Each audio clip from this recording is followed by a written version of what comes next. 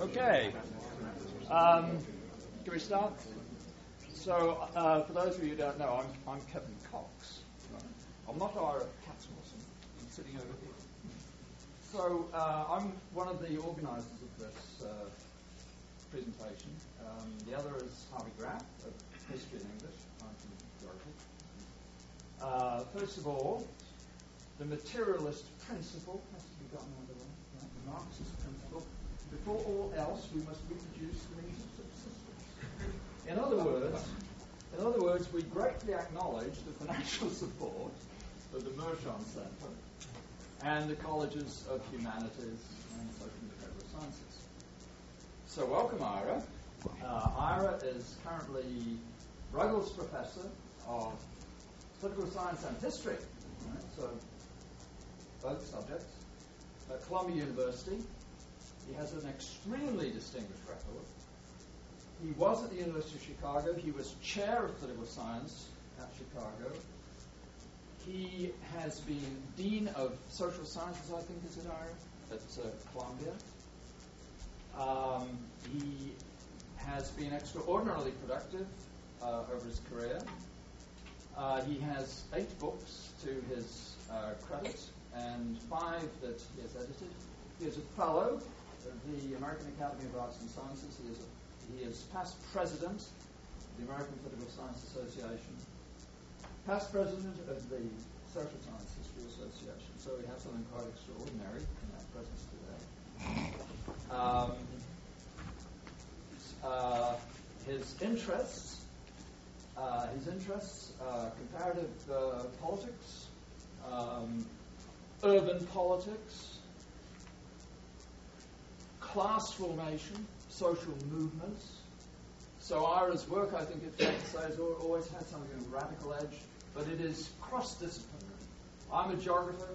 I found his work extremely interesting, extremely stimulating, and I think you're going to find the same. So Ira is going to talk about the welfare state, I believe, and the South, right, or something like that. The New Deal. I'll tell you what. New Deal. Okay, so Ira Katznelson.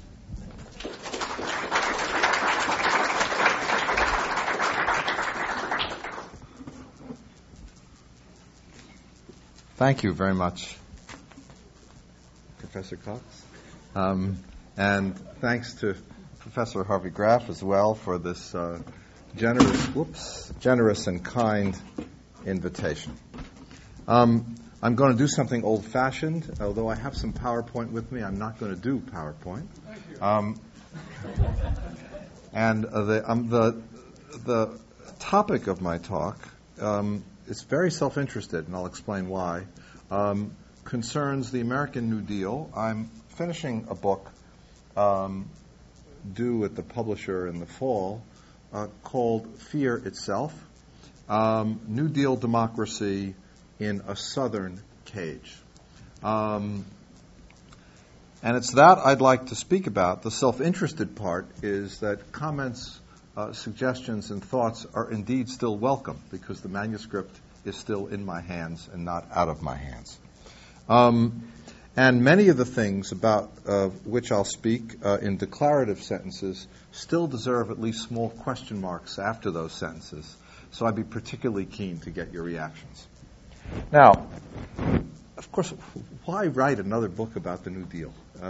In 1934, Charles Beard, one of the country's most distinguished historians and political scientists, wrote a piece that said the presses keep churning out excessive numbers of papers and books about the New Deal. And here we are, 75 or so years later, and another book about the New Deal. I took heart from 3, as I've been working, from 3 estimable persons. And I just want to read 3 brief remarks. The first is from Tocqueville, Alexis de Tocqueville in 1856, who was at the same distance from the French Revolution as we are from the New Deal, wrote the following in his great work, The Ancien Régime and the French Revolution. Today we are situated at just the right place to best see and judge this great thing. So my first conceit is not that we are Well, I hope we're at a good place to see and judge this great thing. But of course, why we might be at a good place is itself an interesting question. And there I lean on Arthur Schlesinger Jr., who was, as you know, one of the great historians of the American New Deal, especially his 3-volume Age of Roosevelt. 2006, shortly before his death, he wrote the following: "When new urgencies arise in our own times and lives, the historian's spotlight shifts, probing now into the shadows, throwing into sharp relief things that were always there, but that earlier historians had carelessly excised from collective memory." So then the question is, can we probe into the shadows, and what might be thrown into sharp relief that had not quite been seen before? And ironically, perhaps, when Schlesinger Jr. published his great volumes on the New Deal, the literary critic Alfred Kazin wrote in a tart review that Schlesinger had not sufficiently pointed to, quote, "the truth that cannot be fitted in, the jagged edges that would detract from the straight frame and the smooth design." And indeed, we have a smooth design New Deal. It's an estimable picture. It's not wrong either. Roosevelt came to power at a time of intense crisis, especially due to the collapse of global capitalism. And the American collapse was more profound than any other country's. 25% unemployment when the president came to power. The banks were closing. It made the recent Great Recession as if not much by comparison.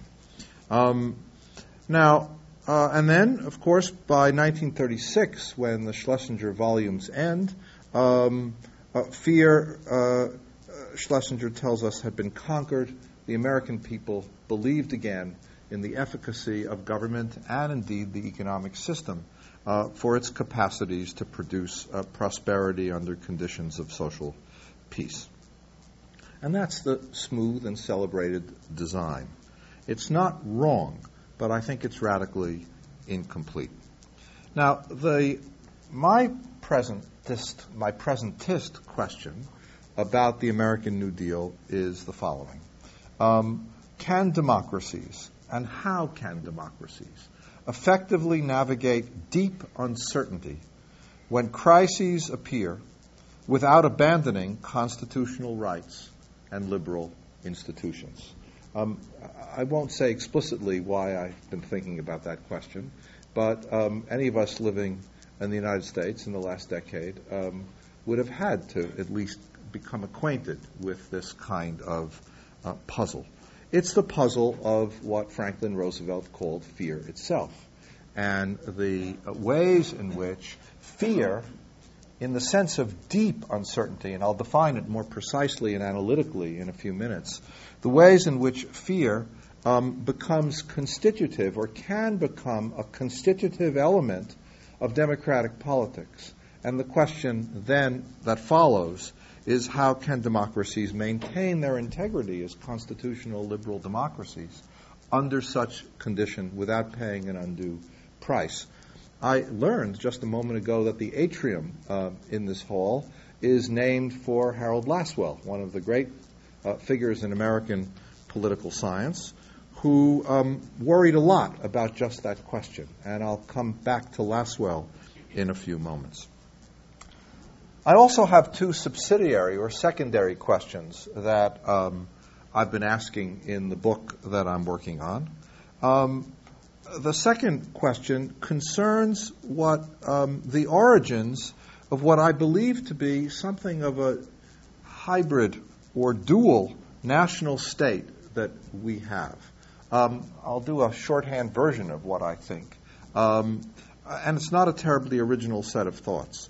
Think of the Roman god Janus that has two faces, one looking this way, one looking that way, but it's fused. It's one body, one face, but with two two faces, but one head, as it were. We have a domestic national state that some friends and critics both label as a procedural state. Some used to, the most common term in political science was a pluralist state. A state that does not have an announced civic purpose of its own. It is a state permeable to the organized preferences, interests, organizations, mobilizations of members of civil society who wish to achieve ends. And the public interest, given that procedures are open and fair, is the product of political competition. There's no a priori public interest. There's a fashioned public interest out of democratic politics.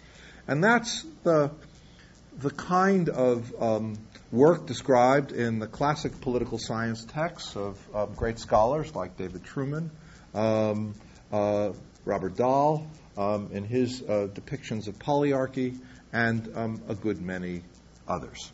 And although it faced many criticisms, including some I can say that I authored in my own life, about the way in which this vision of American democracy understates the unevenness of access, what E.E. Schatzschneider, another political scientist, called designated as how the chorus sings with an upper class accent.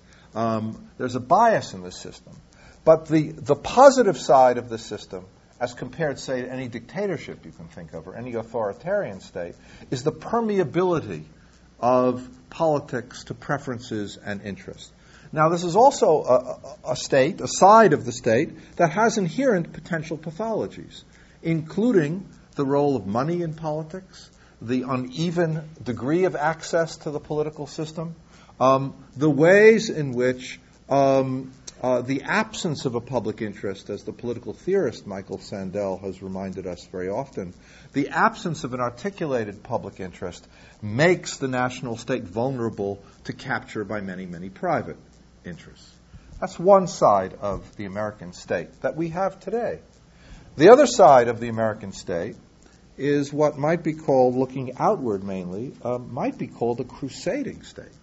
That is to say, a national state with a very clear and crisp articulation of public interest. Every president, from Roosevelt to Truman to Eisenhower and beyond, has articulated an interest in the United States assertively acting on behalf of the values of liberal democracy in the world, and if need be, through military means. This assertive state, this crusading state, is a state that is almost the inverse of the pluralist state. It's a state that is often closed rather than open. It has secret parts as opposed to public parts. It has national security as opposed to national democracy as a centerpiece institutional demand, and the like. My second question for my New Deal work is how did that dual state develop? In 1929, 30, 31, 32, neither side of that dual state existed. That is to say, the federal government was of a scale. There were fewer federal employees in 1929 than U.S. Steel had underemployment. Fewer federal employees in Washington than U.S. Steel had in employment. There wasn't enough at stake in the federal government for it to mobilize interest groups, most social movements directed their politics at localities and at states more than the federal government. Not to say that there weren't any at the federal government. And of course, the crusading state didn't exist in 1929, 30, 31, 32. We had a puny military. The United States demobilized after the First World War. When Franklin Roosevelt came to office, the United States spent less than 30% of what fascist Italy was spending on military. far less than the Soviet Union was spending on military matters, and within a year or two, far less than Nazi Germany was spending on military matters. It wasn't until the late 1930s that we were moving into a military and an outward-looking global phase. So I'm looking at the New Deal because I want to understand the modern American state and where it comes from and how it was fashioned. And you'll see in a moment that my emphasis is not on the presidency and on Franklin Roosevelt, or for that matter, on Harry Truman, whom I include in the time frame, the Truman administration, in this New Deal book. He was, after all, the last vice president of Franklin Roosevelt, at first an accidental president, and there was a 20-year period, uninterrupted period, of Democratic presidential executive rule, with only 2 years of a Republican Congress, the 80th Congress elected in 1946. In that period, this dual state was fashioned, but I don't focus on Roosevelt and Truman as much as on the American Congress, and I'll explain why in a moment. But I look to congressional matters for conceptualizing and figuring out how that dual state was shaped. And the third, in a kind of nested set of questions I've been asking. It's not me, I trust. The speech is profoundly musical. The third question I've been asking gets inside the Congress, but it has a presentist shape. I want to understand the origins of present patterns of partisanship and polarization in the Congress. And in particular, I'm interested in the role of the American South and the relationship between the South and the Republican Party. Today, of course, the Republican Party dominates the South. The majority of senators and representatives from south of the Mason-Dixon line are Republicans. And of course, as we all know, in 1932, 36, 38, etc., in this whole period, there were almost no Republicans to be found in the South. Hill country of Tennessee, yes, in the House, an occasional senator from a border state, most of them elected in the 1928 election when Herbert Hoover defeated Al Smith in much of the South because Smith was a Catholic and a wet, and so on. But by 1940, there were no Republican senators from the South in the U.S. Senate. So we've had a shift, and I'm interested in discovering, or at least ascertaining better than I think the literature has, when the fault lines began to change inside Congress. So those are my three questions: the fear question, the dual state question, and partisanship and polarization. Let me talk first about fear. Montaigne, 1580, the thing I fear most is fear. Francis Bacon, nothing is terrible except fear itself, 1623. Edmund Burke, no passion so effectually robs the mind of all its powers of acting and reasoning as fear, 1756. Henry David Thoreau, nothing is so much to be feared as fear. And it's likely but not certainly true that it was the Thoreau text that triggered Franklin Roosevelt's statement about fear itself, which I'll come to in a moment. Now, I'm interested, as I said, in fear and democracy. A recent symposium on emergency powers and constitutionalism, written in the 2 years after 9/11, so Law Journal wrote, there's no more foundational question than what a constitutional democracy can do to defend itself when confronted with an emergency that has the potential to undermine democracy itself. It was Machiavelli who wrote, in a republic, it is not good for anything to happen which requires governing by extraordinary measures. And it was Lincoln who said, it has long been a grave question whether any government not too strong for the liberties of its people can be strong enough to maintain its existence in great emergencies. We cannot have free government without elections, and if the rebellion could force us to forego or postpone a national election, it might fairly claim to have conquered and ruined us. This issue of fear, why is fear, as Montaigne put it, the thing he feared most? Why is nothing terrible except fear itself for Bacon? What is this thing we call fear? So I've been trying to think about fear as an analytical concept. And I think we should think about fear generally and in relationship to democracy in two domains. Fear as context and fear as motivation. Fear as context. A quite profound work of economics published in 1921 on risk and uncertainty by the University of Chicago economist Frank Knight made what I think is the most fundamental distinction. On the one side, there is risk. Life is full of risks. We marry. We take a chance. We buy a stock. We buy a house. We hope they'll go up in value. We hope the marriage will work. We assess probabilities. And we bet. We buy the IBM or don't buy the IBM. We buy the house in this neighborhood or not. But risk, all life, full of risks, and the assessment of risks, takes place with the capacity of the actors making the judgment, the capacity, or at least imagined capacity, to be able to assess probabilities.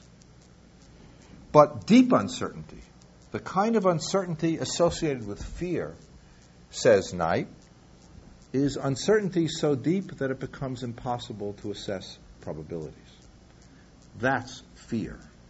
If I walk down a dark street and don't know if I'll come out the other side alive, I'm afraid. If I walk down in New York, my hometown, if I walk down Broadway at 10 o'clock at night and the lights are on and there are hundreds of people on the street, there's some risk I might get mugged, but fine. But if I find the darkest street in the toughest neighborhood and I'm there alone at 3 in the morning, I'll be afraid. And that's a fundamental distinction. So when all these folks talk about nothing's worse than fear, I think that's what they meant. Now, what's so striking to me about the New Deal was the 20-year period of which I'm talking, is that there was an extraordinary layering of circumstances that generated fear. And generated fear because there was no substantive status quo that could be looked to in order to assess probabilities. I hope I said that clearly enough. Example, the collapse of capitalism. Imagine 1 in 4 of us is out of work, and maybe a third of the rest are working part-time. And there are foreclosures on about 20% of American farms. There are foreclosures, 30% of houses in many places, and you can't get your money because the bank is closed. What public policies should the federal government pursue in such circumstances? There was no status quo that could answer that question. Or think about the rise of not just dictatorships or authoritarian states, but consider the fact that between the end of the First World War and the start of the Second World War, more than 20 constitutional democracies in Europe, in East Asia, in Latin America, utterly collapsed into various forms of authoritarianism, and even more, a new kind of popular mass dictatorship appeared on the scene, including Bolshevik Soviet Union, including fascist Italy, including Nazi Germany, Hitler coming to power just before Franklin Roosevelt. Those dictatorships were different than traditional authoritarian dictatorships. We can debate the meaning of the word totalitarian. That's a very controversial word. But these were mass dictatorships that self-consciously were designed to be anti-liberal, in the sense of John Locke, regimes. Indeed, on the eve of, they were regimes designed to mobilize consent on a non-democratic and non-liberal basis. And the most telling feature of these regimes was their utter and complete rejection of legislative politics. Mussolini, one of the first acts in fascist Italy, 1922, was what was known as an enabling act, in which the legislature voted to give all its legislative authority to the executive, to the cabinet. Adolf Hitler comes to power in January 1933. By the end of March, the Reichstag votes to give all lawmaking power to the cabinet, headed by Adolf Hitler. There was a sunset provision only for the first 2 years, but it rolled. The idea of a participatory democratic state, of a competitive electoral state, all of that gone. But there was mass mobilization on the basis of race and the Volk in Germany, on the basis of the nation in Italy, on the basis of class identities in the Soviet Union. And if you were outside that membership range, your life was at risk. If you were a kulak, if you were a Jew, if you were somebody whom the regime defined as un-Italian in some deep sense, to end up behind barbed wire or worse. But these new regimes, there was no status quo to fall back on. These were unprecedented. No one had ever experienced such mass consent dictatorships. There was no substantive status quo. There was no substantive status quo for the degree, to deal with the degree of violence associated with the Second World War. Even the First War, which was remarkably violent and murderous, was nothing as compared to the Second, because the Second didn't spare civilians in a way that the First largely had. Not completely, but largely had. The killing fields in the First World War were at the Somme or Passchendaele, in the middle of nowhere, on the Marne. The killing fields in the Second World War included bombs dropping from the sky, destroying whole cities, Dresden, for example, Tokyo, and ended with yet another transformation of might, nuclear weapons. There's no precedent, there's no status quo. In each case where there's no status quo, you have fear-generating emergencies. And fear, as context, also widens the scope of available models, because there's no single fixed model. If some of you political scientists, the typical Congress paper will have, say, a line. In the middle of the line, it'll say, or somewhere in the line, it'll say SQ for status quo. And then we look at what's to the right and what's to the left of the status quo and where people's preferences are and what coalitions form. But what if there is no SQ?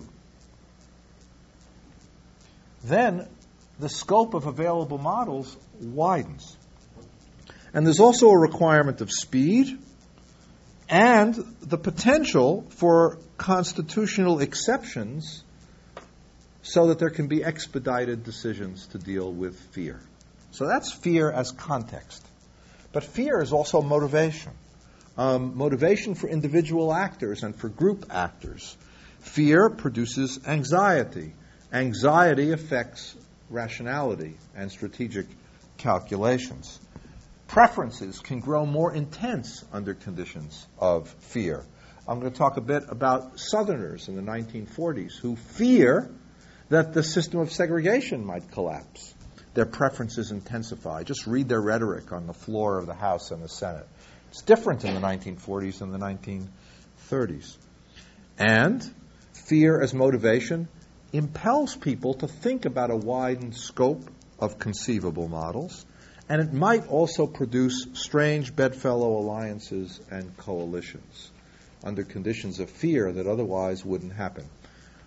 The United States, for example, fearful about both the Soviet Union and Nazi Germany, had quite friendly relations with Mussolini's Italy. Not that the United States loved Mussolini and fascism, but it seemed like a reasonable ally against the other two, if at all possible. Okay, so those are my puzzles and what I want to say about, at least in a preliminary way, about fear analytically.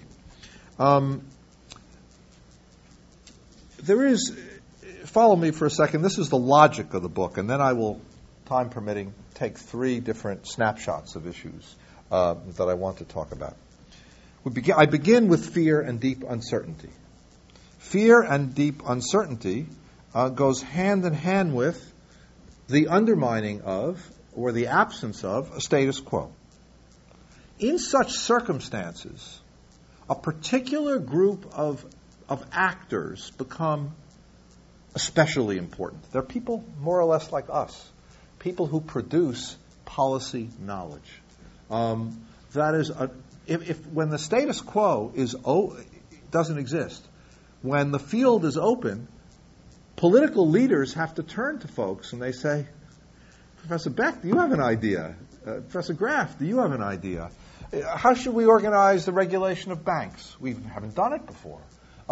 How should we build weapons to protect shipping lanes against certain kinds of adversaries? How should we build and deploy nuclear weapons? How should we govern that?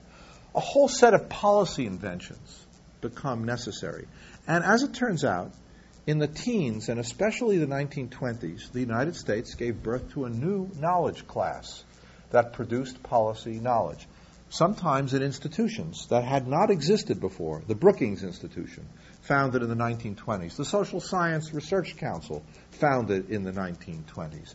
A whole set of philanthropic foundations that chartered research, as the Carnegie did with Gunnar Myrdal's great work on race in America. When Franklin Roosevelt was recruiting people to his brain trust and to assist his brain trust, it was out of that world that they came, as well as out of the world of new university departments of social sciences. The American Political Science Association, dated from 1903. The American Political Science Review from 1906. The modern economics profession, the modern politics profession, were sources, and a modern legal profession, were sources of policy knowledge that were drawn on in the absence of a status quo. And in this, quote, model of what was going on, my simplified analytical story, which any model is, and we're all modelers, whether we're historians or political scientists, no matter how we do our work.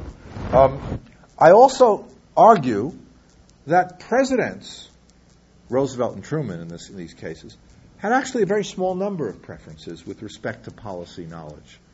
Franklin Roosevelt did not care whether we used fiscal policy, regulatory instruments, corporatism, planning, or the whole repertoire of potential policies. He wanted to solve big problems.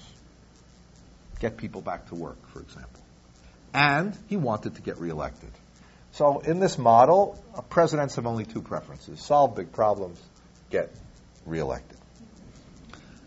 That means that Congress is the site of decision about which among the repertoire of possible policies actually gets adopted under conditions of fear during these 20 years of the American New Deal. Now, I should say, again, to stylize this presentation even a bit, I think there were 5 sets of decisions that had to be taken under conditions of fear, or 5 zones of decision. And each one was deeply vexing. First, how can capitalism be made to work again? Nobody was sure. Second, in this mass society of the 20th century, how could a place be found for the political participation of masses, including when they appear as labor and as working class? Third question, what about might, global power, might in the world, military means, geopolitics? What's the appropriate set of policies, including trade as well as military matters? Fourth, internal security and civil liberties trade-offs. How to manage those under conditions of fear. And last, this is not in any particular order, questions of membership. Who gets to be a citizen of a liberal democratic regime? What are our immigration rules? What are our rules about race? Who gets to participate? Who doesn't? Now, the dictatorships argued, all the dictators argued. I can find you citations from Stalin, from Mussolini, certainly from Hitler, who argued the reason liberal democracies are dying is because they can't solve these 5 big problems. And the reason they can't solve these 5 big problems is because they have legislatures. Legislatures are divisive. They're partisan. They're corrupt. They're venial. They don't serve a public interest. We Stalinists, we fascists, we Nazis, we have unity. We have a collective purpose. Our executives rule, not the legislatures. We solve these problems. We can make, if not capitalism in the case of the Soviet Union, we can make an economy work. We can find a place for labor, sometimes a very repressed place for labor. We can solve problems of might, build military forces. We can deal with internal security. We'll build camps. And we can solve the problem of membership by race, by class, by nationality. So the key question in the American case, where the challenge of the dictatorships lay, was could Congress be a site for solving these big problems under conditions of fear? And that brings me to the next step of the argument. Inside Congress, the deepest source of internal fear in American life was, as in the jargon of political science, was a pivotal player. Or others would say at least a veto group. And that is the elected representatives of the American South. The South was a racial order, an order of white supremacy. In the state of Mississippi, in 1938, I love this data, there were 2.3 million people who lived in Mississippi. There were 7 members of Congress. None had a Republican opponent. The most votes anyone got for Congress was 11,400. And in 5 of the 7 districts, no more than between 4,000 and 5,000 votes. This is not a high franchise democracy. This is a low franchise, one party, all white autocracy. And yet, when those Southerners crossed the boundary into Congress, each one of those people with 4,000 votes got the same vote as the congressman from California who got 128,000 votes, or from Massachusetts who got 150,000 votes. There was a Southern pivot in Congress, and therefore much of my attention has been to what were their preferences. How did they change? How did they affect the outputs of the American New Deal? How did they produce, and Congress produce, lawmaking that created a new status quo whose main goal was to reduce fear back to risk, to take deep uncertainty and make it normal uncertainty. Okay, so that's the structure of the argumentation and the frame for data and arguments. I want to read you just briefly from 2 inaugural addresses. The first you all know probably by heart. I won't even tell you who said it. First of all, let me assert my firm belief that the only thing we have to fear is fear itself.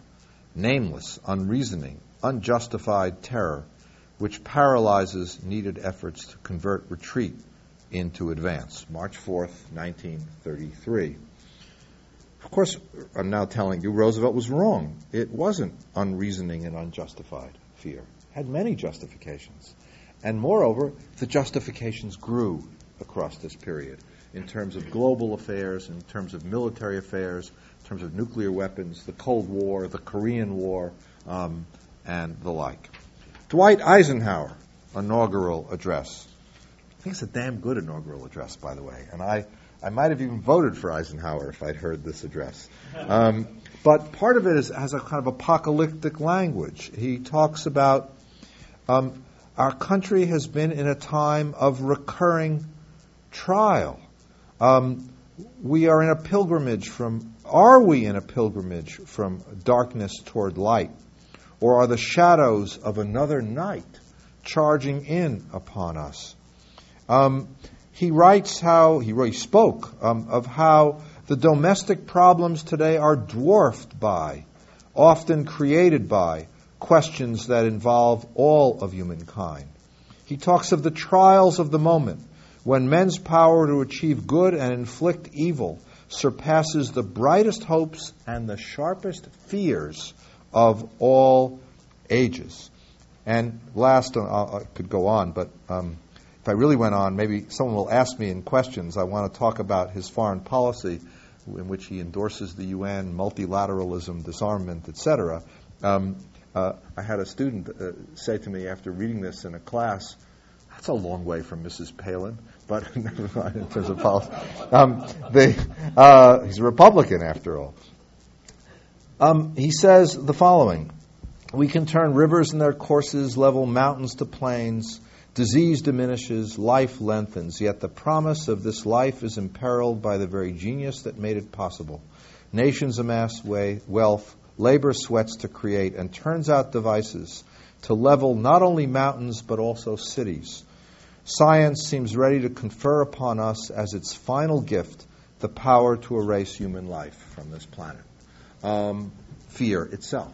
So fear itself appears in Roosevelt and in Eisenhower. It's the theme of this period. Now, 3 issues that I want to deal with in the 20 minutes, 15 minutes, 20 minutes I have left. The first is the question of how to deal with the challenge of the dictatorships. Second question is how to deal with new global circumstances of the United States. Call it the Lasswell question in honor of the space we're in. And third question has to do with the South and its impact, itself all sources of fear.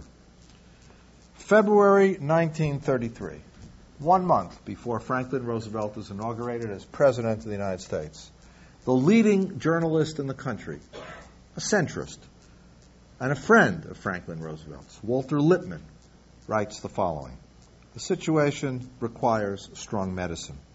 The present legislative machine in Washington is incapable of governing during an emergency. The danger we have to fear is not that Congress will give Franklin Roosevelt too much power, but that it will deny him the power he needs." And then he recommended a decision, and I quote Lippmann, this is in the Herald Tribune, "to suspend temporarily the rule of both houses of Congress, to limit drastically the right of amendment and debate, to put the majority in both houses under the decisions of a caucus, and give the President for a period, say, of a year, the widest and fullest powers under the most liberal interpretation of the Constitution." Now, Franklin Roosevelt, March 4th, 1933. What I'm about to read, and not the fear itself line, was the applause line of the speech. If you see a film of it, it's when the hats were thrown in the air. "In the event that Congress shall fail to take one of these 2 courses," that is, approve his legislative agenda, "and in the event that the national emergency is still critical, I shall not evade the clear course of duty that will confront me. I shall ask Congress for the one remaining instrument to meet the crisis, broad executive power, to wage a war against the emergency as great as the power that would be given to me if we were in fact invaded by a foreign foe. The people of the United States have not failed. In their need, they have registered a mandate. They want direct, vigorous action. They have asked for discipline and direction under leadership. They have made me the present instrument of their wishes. In the spirit of that gift, I take it." The reports, which I won't spend time on now, New York Times and elsewhere the next day, said Roosevelt announces dictatorship. And it wasn't that just the people on the right who accused him throughout the whole of being a dictator. It was his friends, saying we need a dictatorship given the depths of the crisis. Roosevelt, May 7, 1933, this is his second fireside chat. Quote, "The members of Congress realized that the methods of normal times had to be replaced in the emergency by measures which were suited to the serious and pressing requirements of the moment. But crucially, and this is crucial, there was no actual surrender of congressional power.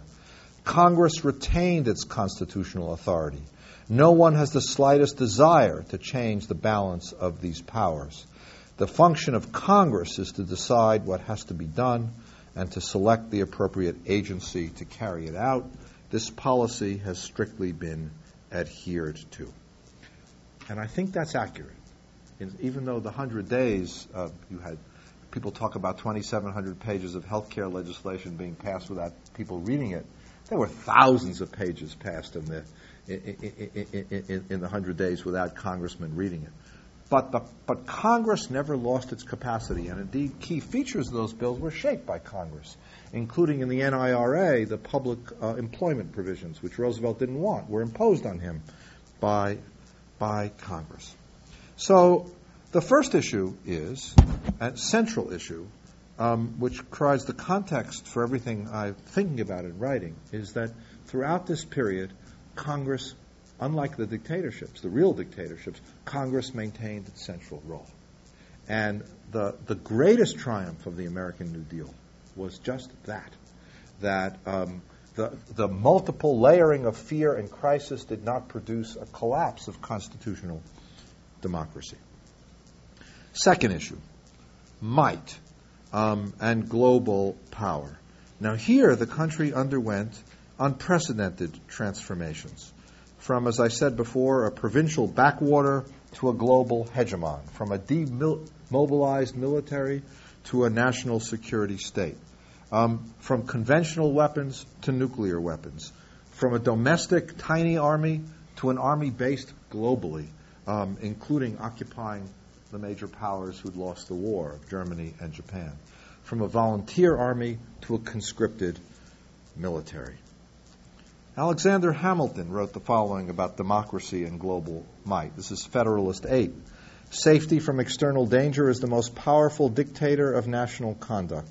Even the ardent love of liberty will after a time give way to its dictates. The violent destruction of life and property incident to war, the continual effort and alarm attendant on a state of continued danger, will compel nations most attached to liberty to resort for repose and security to institutions which have the tendency to destroy their civil and political rights. To be more safe, they at length become willing to run the risk of being less free." Alexander Hamilton. And this was the issue, precisely the issue, that leading thinkers, especially from the late 1930s into the early 1950s, were most concerned with, even obsessed by, in the United States. I brought a lot along. I won't read it to you, but Harold Lasswell, just one. The purpose of this article, 1941, his famous article on the garrison state, is to consider the possibility that we are moving toward the world of garrison states, a world in which the specialists in violence are the most powerful group in democracy. In 1953, Robert Dahl, who was famous for his sense that America had an open, pluralist polyarchy, wrote an article on atomic weapons in which he said the military and atomic weaponry is one and growing example of a policy arena in which normal democratic politics cannot operate. C. Wright Mills famously, in a controversial book, The Power Elite, 1956, argued that Congress is restricted to middle-range decisions, but the big decisions, dropping a bomb on Hiroshima, for example, fighting the Korean War, they're not made by Congress. They're made only by the President and the executive branch. And indeed, the Atomic Energy Act of 1946 specified that only the President shall have the authority to decide when to build and when to use atomic weapons. Now this transformation, or set of transformations, raised the deepest and most fundamental questions about the character of democracy and of civil liberties. And there, I think, whereas I said with respect to the first domain of fear, the question of whether Congress could manage fear, the New Deal emerged wholly successfully. In the second domain, we essentially emerged by creating a sealed-off zone, this crusading state, and its not-so-visible features. I've been tracing the origins of Central Intelligence, including J. Edgar Hoover fighting it on the grounds of democracy, saying you can't. We're doing this work, and we are responsible to the Attorney General of the United States, who is responsible to the President. But if you create a Central Intelligence Agency, they're going to be responsible to no one but themselves. It's all going to be secret. Their budget's going to be secret. Congress won't know what they're spending, and so on. We emerge from this period with a very mixed story about how to deal with external fear itself and internal liberty. On the whole, civil liberties were maintained, certainly as compared to any of the dictatorships. But one cannot say in an age where not just extreme things like the worst of McCarthyism, but also the federal loyalty provisions of the Truman administration, the barriers put on civil liberties, which were fewer than those that Woodrow Wilson and Congress had done in the First World War. Nonetheless, we end up with a mixed picture about the story of fear and democracy. But that brings me to my final source of fear in American democracy, at least in this talk, and that's the American South and its impact. And I'll take my last 10 minutes to do this. I quote from Senator Paul Douglas of Illinois. This is his 1971 memoir. By the time I reached the Senate from Illinois in 1949, the most blatant Dixiecrats or exponents of white supremacy had disappeared from the scene. E.A. Cotton, Ed Smith, and Theodore Bilbo had died, and Pappy O'Daniel had retired. But the determination of the Southerners to preserve their supremacy, while more suavely expressed, was as strong as ever. The glove might be silken, but inside remained the fist of steel. 1949. Now, what was this fist of steel? Well, first I should say what the South is. The South, in most counts, B.O. Key, the great political scientist who wrote about the South, treated the South as the 11 ex-Confederate states. Most congressional scholars have a 13-state South. My South, and I'll tell you why, is 17 states. Why? On the eve of the Brown v. Board decision, there were 17 states in the Union that mandated racial segregation. Mandated it. On the eve of the American Civil War, there were 15 states that practiced chattel slavery. Those 17 or those 15, plus West Virginia, which was part of Virginia, and Oklahoma, which joined the Union in the first decade of the 20th century. So there's a continuity from the chattel slave South to the Brown v. Board, pre-Brown v. Board, segregated South. And in 1967, in a famous court case of Loving v. Virginia, the court ruled that it was unconstitutional to ban interracial marriage. On January 1st, 1967, there were 17 states in the Union, South Africa style, as it were, that banned interracial marriage. The same 17 includes Delaware, includes Maryland, includes Missouri, includes Oklahoma, includes West Virginia, and not just the Deep South. The representatives of those states were, with scant exception, all Democrats during the New Deal. And they therefore had, if I had my PowerPoint up, I'd put up charts, but I'm not going to do it, two dimensions of preferences. The standard left-right dimension of Democrats and Republicans, and on the whole, those Democrats were left of center. They came from a poor region. They were underdeveloped. They blamed Yankee capital for their underdevelopment. They wanted federal tax monies and investments and infrastructure from the federal government. They wanted stimulus packages, if you like. But they had another axis of preferences, call it a vertical, which was to protect white supremacy. And when the two clashed, white supremacy came ahead of everything else. Now, I've already said that this was a one-party system, a low franchise electorate that produced advantages for the South in seniority. They controlled committees. They understood Congress. They had all kinds of legislative tools.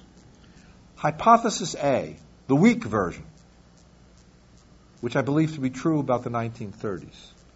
the South as a veto player. Nothing passed into law against Southern opposition. 1940s, a stronger claim, a pivotal claim. Everything that passed into law mapped directly onto Southern preferences. Example. Two examples. Fair Labor Standards Act, 1938, Taft-Hartley Act, 1947. Fair Labor Standards Act is minimum wage and maximum hours. Franklin Roosevelt won the greatest landslide in American history in 1936. He had the greatest landslide in Congress. He had almost no Republicans. 18 Republican senators, I think, were left after the 1936 election. He says to Congress, my highest legislative goal is passing minimum wage and maximum hours, just as Obama said about health care. Except Roosevelt had the votes, but he didn't. It failed in the House of Representatives in 1937. Why? Because it didn't exclude farm workers and maids enough to suit Southern preferences. Black people in the South were farm workers and maids. 1938, the bill passes after it substantially widens its exclusion of farm workers and maids. The South was a veto group. 1947, Taft-Hartley Act is passed into law over President Truman's veto that radically diminished the capacity of the labor movement. How did it get passed?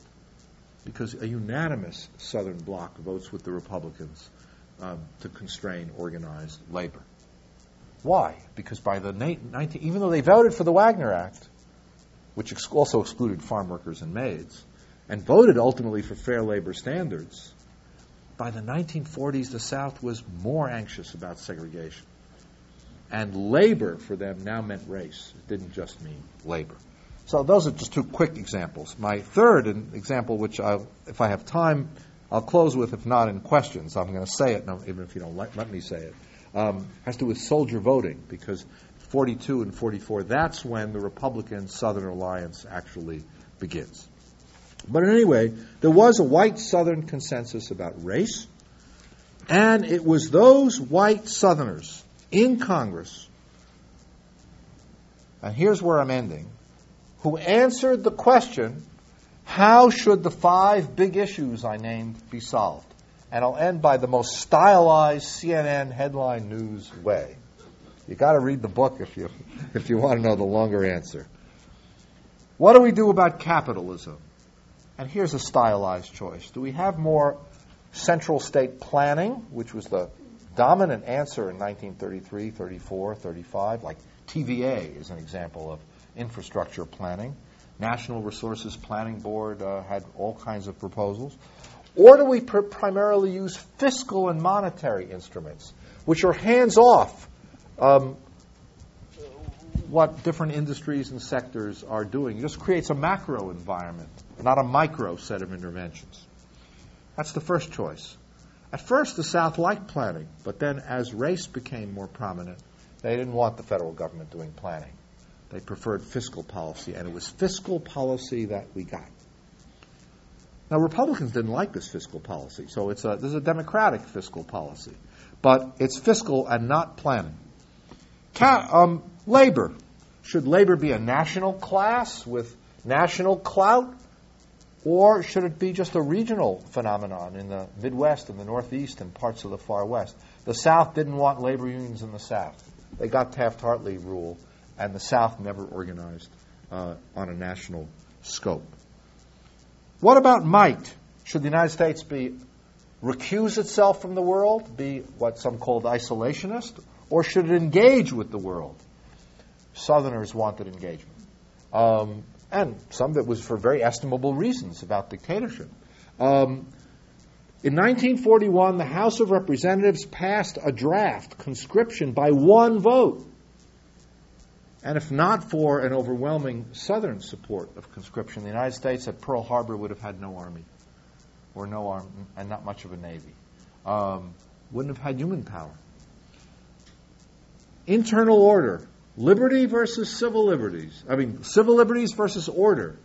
The South always opted for order over civil liberties and was a key feature in this period of the diminution of civil liberties at war. Membership.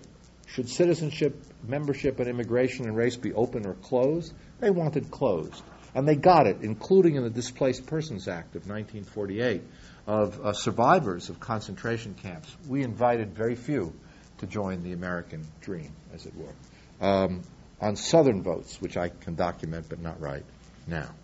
So last of all, what was the outcome of this story about fear itself? It was a story of a dual state, a crusading state and a procedural state, both of which successfully answered the dictatorships.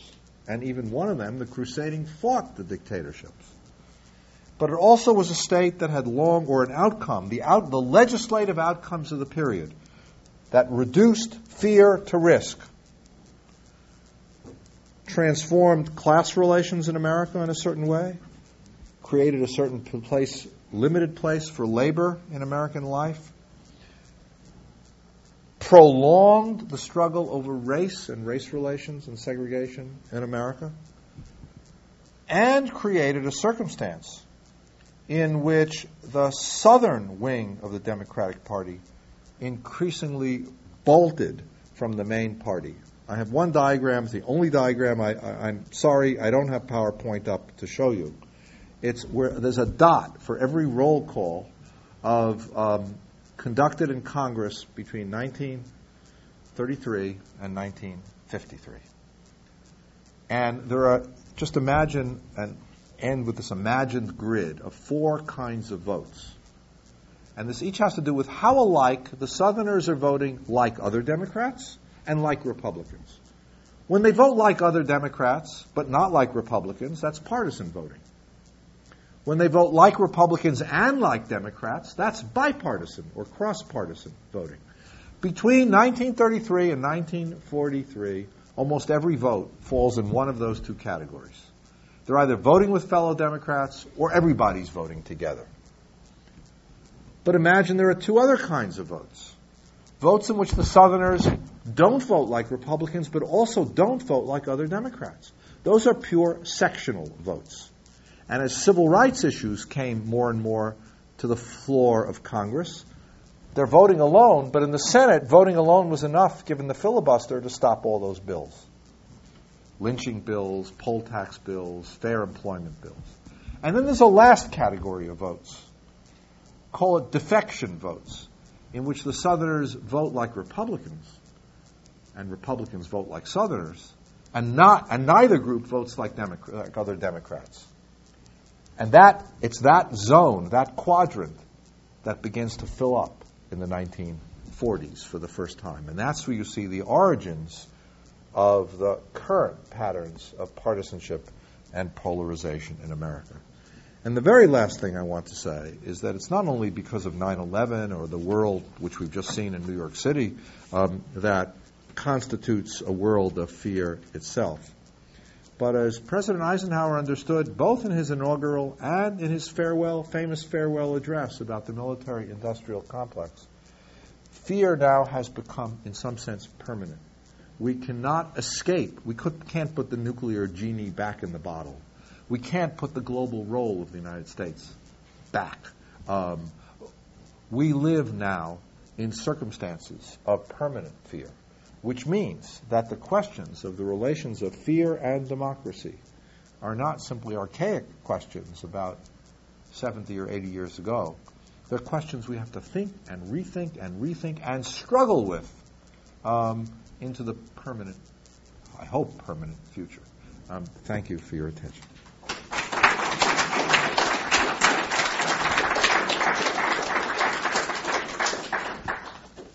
Okay, so questions for Ira? Or even barbs and criticism. Professor Beck. Theo Key, who you talked about, titled his book, Southern Politics in State and Nation. Mm-hmm.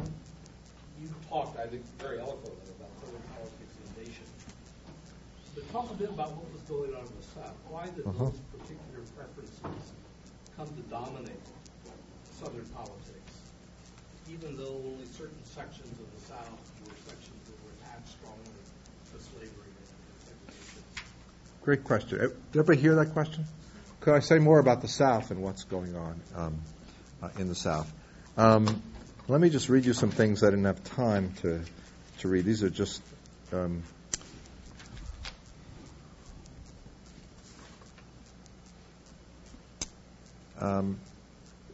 this is just two. I have 50 of them here, but Charles Wallace Collins, who was the this is an example of the deep Southerner. So I want to give you two examples. The poll. This is a guy who was the political and ideological theoretician of Strom Thurmond's campaign, the Dixiecrats, in 1948. It is a well-known fact that no person could be elected to any political office in the South who fails to subscribe to the doctrine of white supremacy. Even the warmest Southern friends of the Negro race do not favor the breakdown of the pattern of segregation in the South. Now, second quote, Mark Etheridge. Mark Etheridge was the editor of the Louisville Courier-Journal, but more important, he was the first chairman of Franklin Roosevelt's Committee on Fair Employment Practices. He was as Southern, a moderate Southerner on race questions as you could find in national political life, because his job was to ensure that defense industries did not discriminate against black people, which was not the norm. 1942, Mark Etheridge, the leading civil rights person in the federal government, quote, "There is no power in the world, not even in all the mechanized armies of the earth, Allied or Axis, which could now force the Southern white people to abandon the principle of social segregation. It is a cruel disillusionment bearing the germs of strife and perhaps tragedy for any of their leaders to tell them that they can expect it or that they can exact it as the price of their participation in this war." So that's a statement about saying there is a consensus across the South, from the most reactionary and racist, the Bilbos, to the most liberal, in a sense.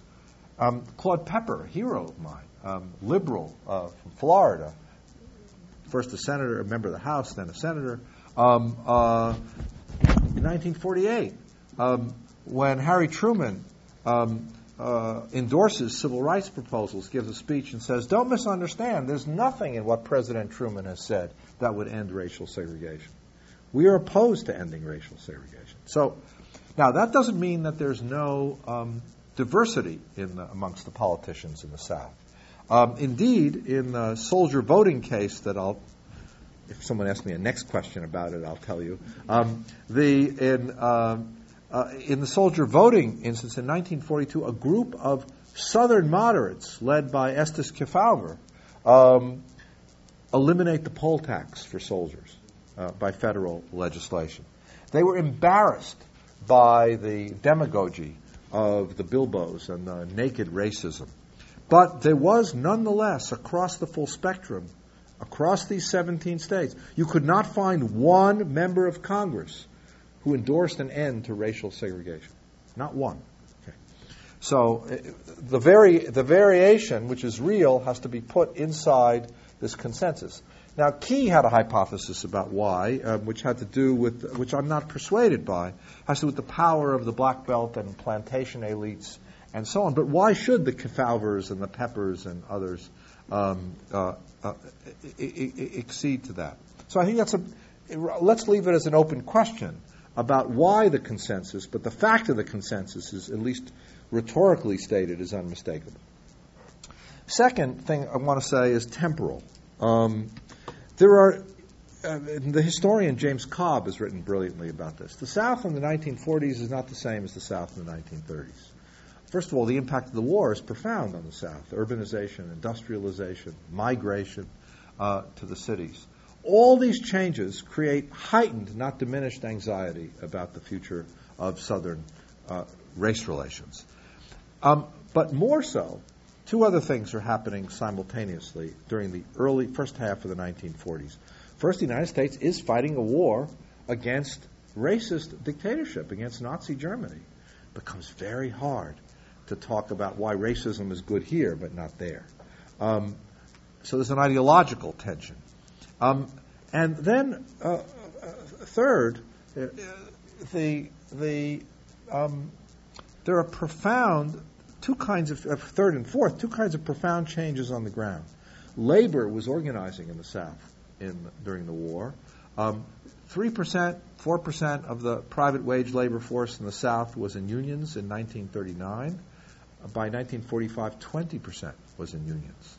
And that's what helps trigger the Taft-Hartley rebellion and so on. So there's a kind of internal threat to the system as the segregationists saw it.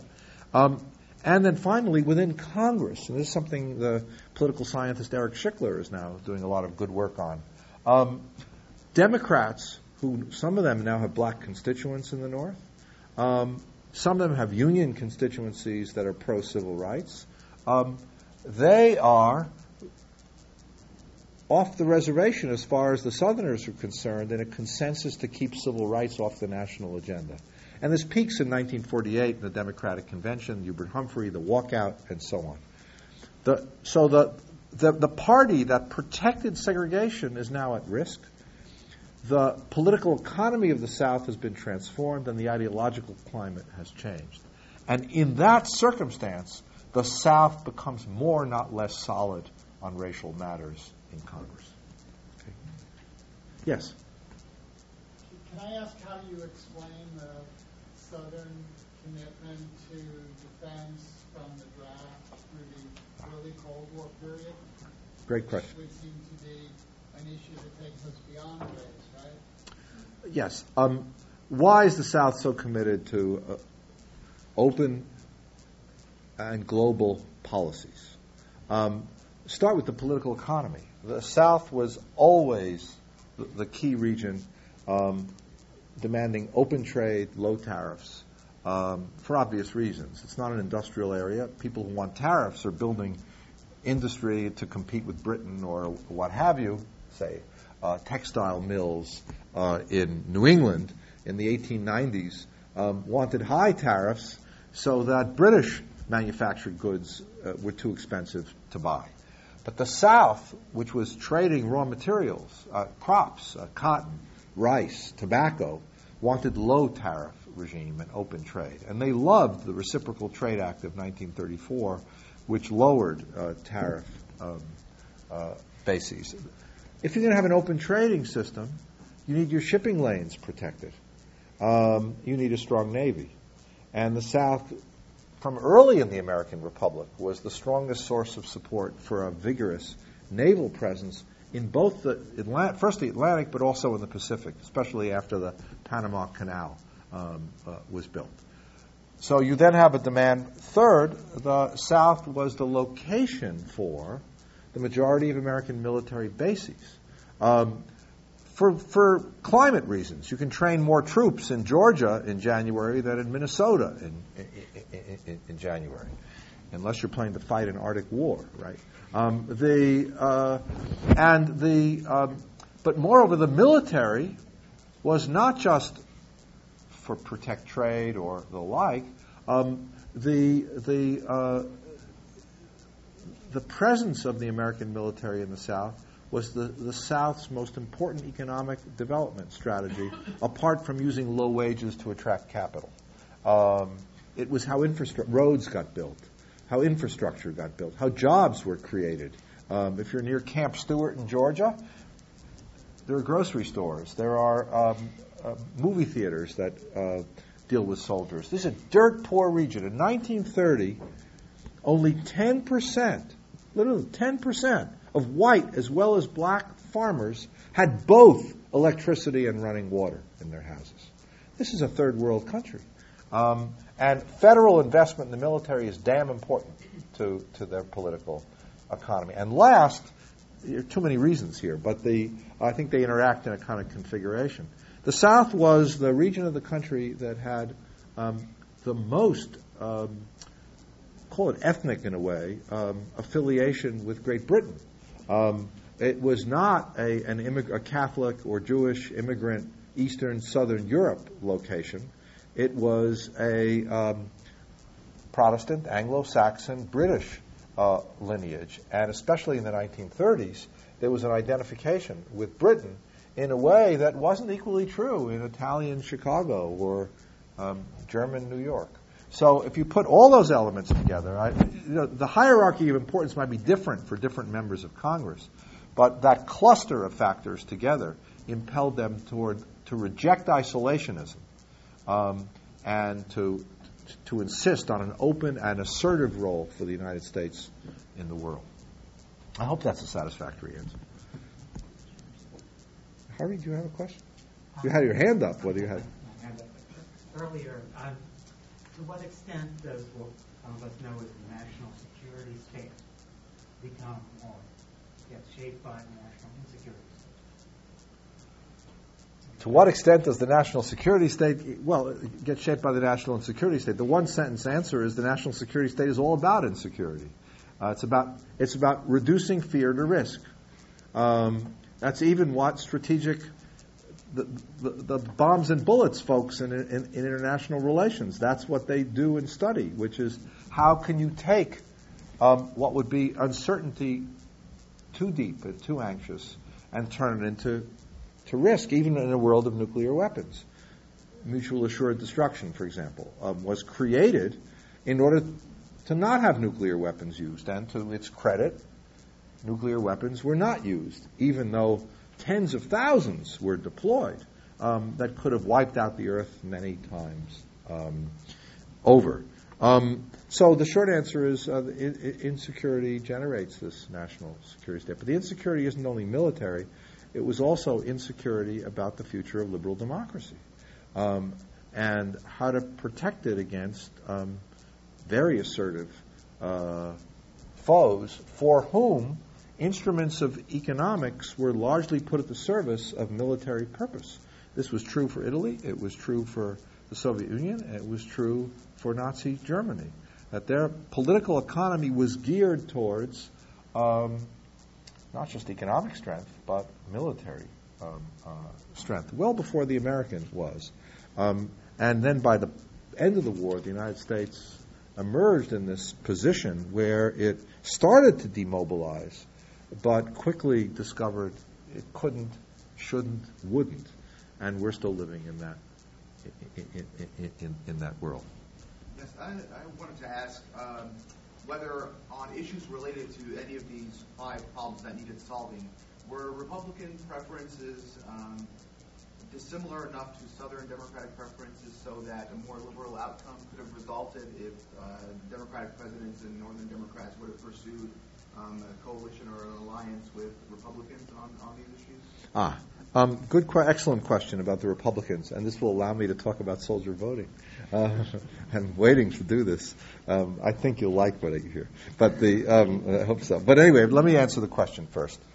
On a left-right spectrum, although by comparison with today's Republican Party, we would think of Republicans as more moderate, and certainly the Eisenhower inaugural makes clear he's not going to roll back the New Deal. That's settled. But on every single major vote, that's too strongly put, but on the most significant legislation, like the Wagner Act or the Fair Labor Standards Act, you get overwhelming Republican opposition to the Roosevelt initiative. And the reason the Republicans were skeptical was even appropriately ideological in the sense of fearing too big a federal role as a threat to liberty. And that was the rhetoric they used. They used that in opposing Securities and Exchange Commission to regulate Wall Street. Not that much has changed since. They used that language in terms of labor union rights and so on.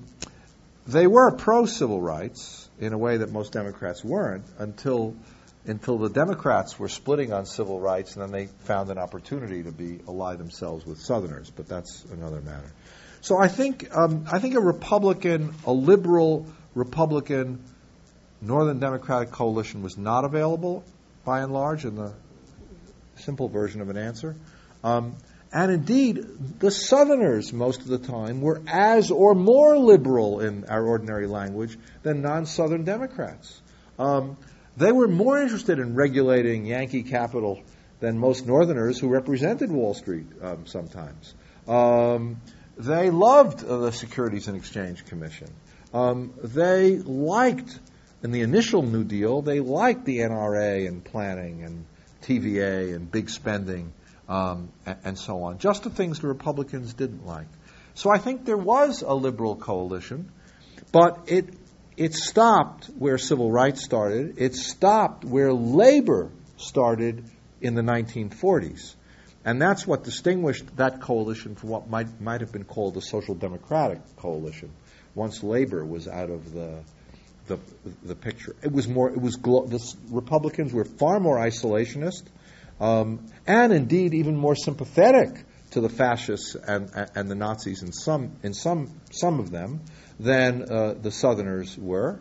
And on questions, so that's the answer. Now, soldier voting. I'm going to tell this whether you want to hear it or not. 1942 and 1944, the United States is at war. 1944, we have almost 16 million people under arms. At least in 1945, 16 million people come home. So, 42 is a midterm election. 44 is a presidential election. Surely those soldiers should vote. But how can they vote? Take 1944. Fighting 44 election is after D-Day. You've got millions fighting in France after the D-Day invasion. We're fighting on remote islands in the Pacific. Are they going to get absentee ballots? Where would they be mailed? So the Roosevelt administration proposed, I'll just tell you the 1944 version, proposes that every soldier be given a federal ballot. And they could write in the name of the candidate they prefer for president, for senator, and for the House, but not for local and state elections, which are the business of the states.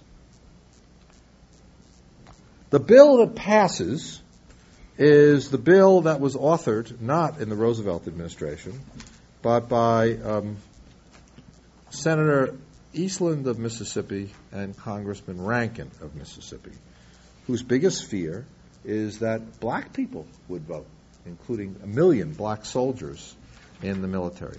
I'll just read this. This is from Rankin. One of the most dangerous measures so far, as he's describing the Roosevelt proposal, this is one of the most dangerous measures so far as the welfare and safety of our American institutions are concerned that has ever been proposed to the Congress of the United States.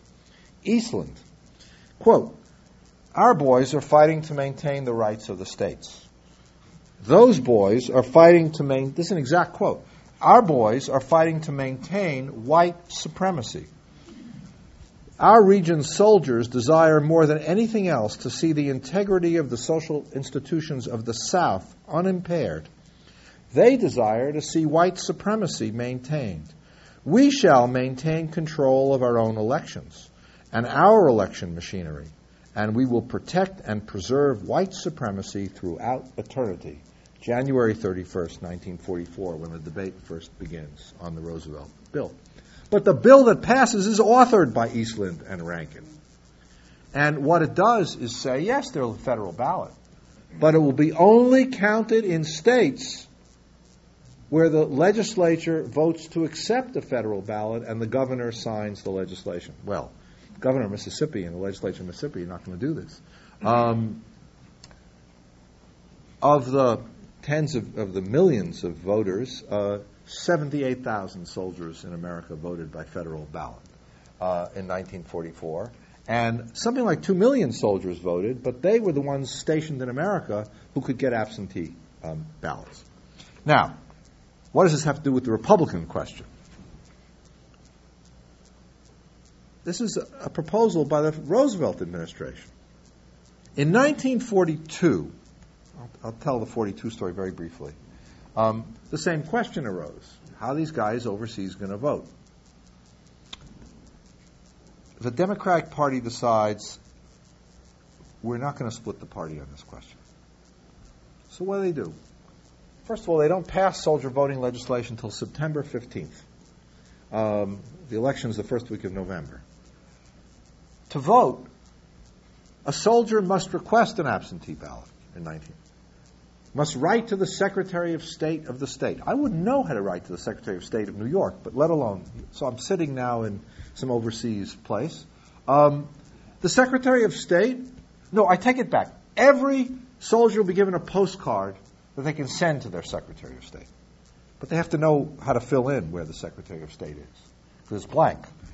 Secretary of State sends them an absentee ballot. They have to mail back the absentee ballot. They got to find the stamp somewhere. Then the Secretary of State must submit that ballot to the locality in which the person is voting, and the only people whose votes will count are those who were already certified to vote by that locality, which meant no black people at minimum, and not a lot of white people either. 28,000 soldiers voted in 1942 out of millions. But the Democrats vote unanimously for that, and the Republicans try to embarrass them. This is the Chicago Tribune. This is the last thing I'll read to you today. April 18th, 1942, attacking the Democrats for preventing an effective federal ballot. Everyone concedes that the men who are fighting to preserve our American form of government should participate in the elections of that government while they are in service, et cetera, et cetera. And look at these Democrats. That just because they have segregationists. Okay. 1944. The Republicans vote nearly unanimously against the Roosevelt proposal and for the Eastland-Rankin version. It's a complete change. Why? Well, among other things, George Gallup said in June of that year, the election is 50-50, Dewey and Roosevelt, except for soldier votes, which are 3-1 Roosevelt. So now there's an electoral reason to keep the soldiers from voting. Once the Eastland and Rankin bill passes, the white supremacy bill as they called it, the same newspaper, the leading Republican paper in the country, writes, February 5th, 1944, quote, freedom wins. The vote in the House in favor of the bill to give soldiers and sailors valid ballots, this is the segregationist version, was a victory, and a magnificent victory for democracy. Okay.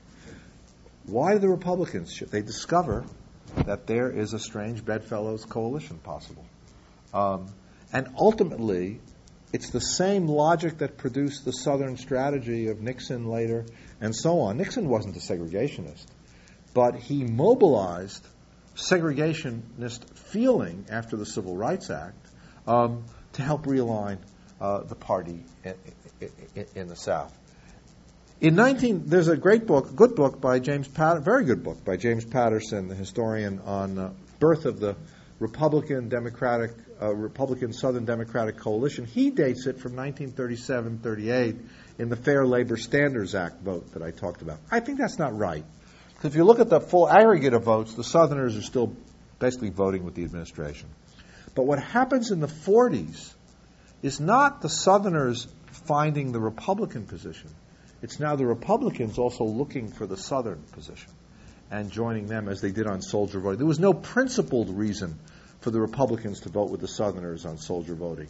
There was a partisan reason, an instrumental reason. And you get the making of this shift and this funny combination, just as the Democratic Party had been a strange bedfellows coalition of an immigrant union, social democratic North with a segregationist South. Now you have the making of a new kind of strange bedfellows alliance of the Republican Party, once the party of Lincoln, and the southern wing of the Democratic Party, which over time becomes the Republican wing, the southern wing of the Republican Party. Footnote, the key leadership of the Congress in the 30s and 40s and into the 50s was Southern Democratic. The key leadership today of the Congress, when Republicans are dominant, is Southern Republicanism. And that's part of my story about the origins of our time. Good. Join me in thanking Ira. Thank you.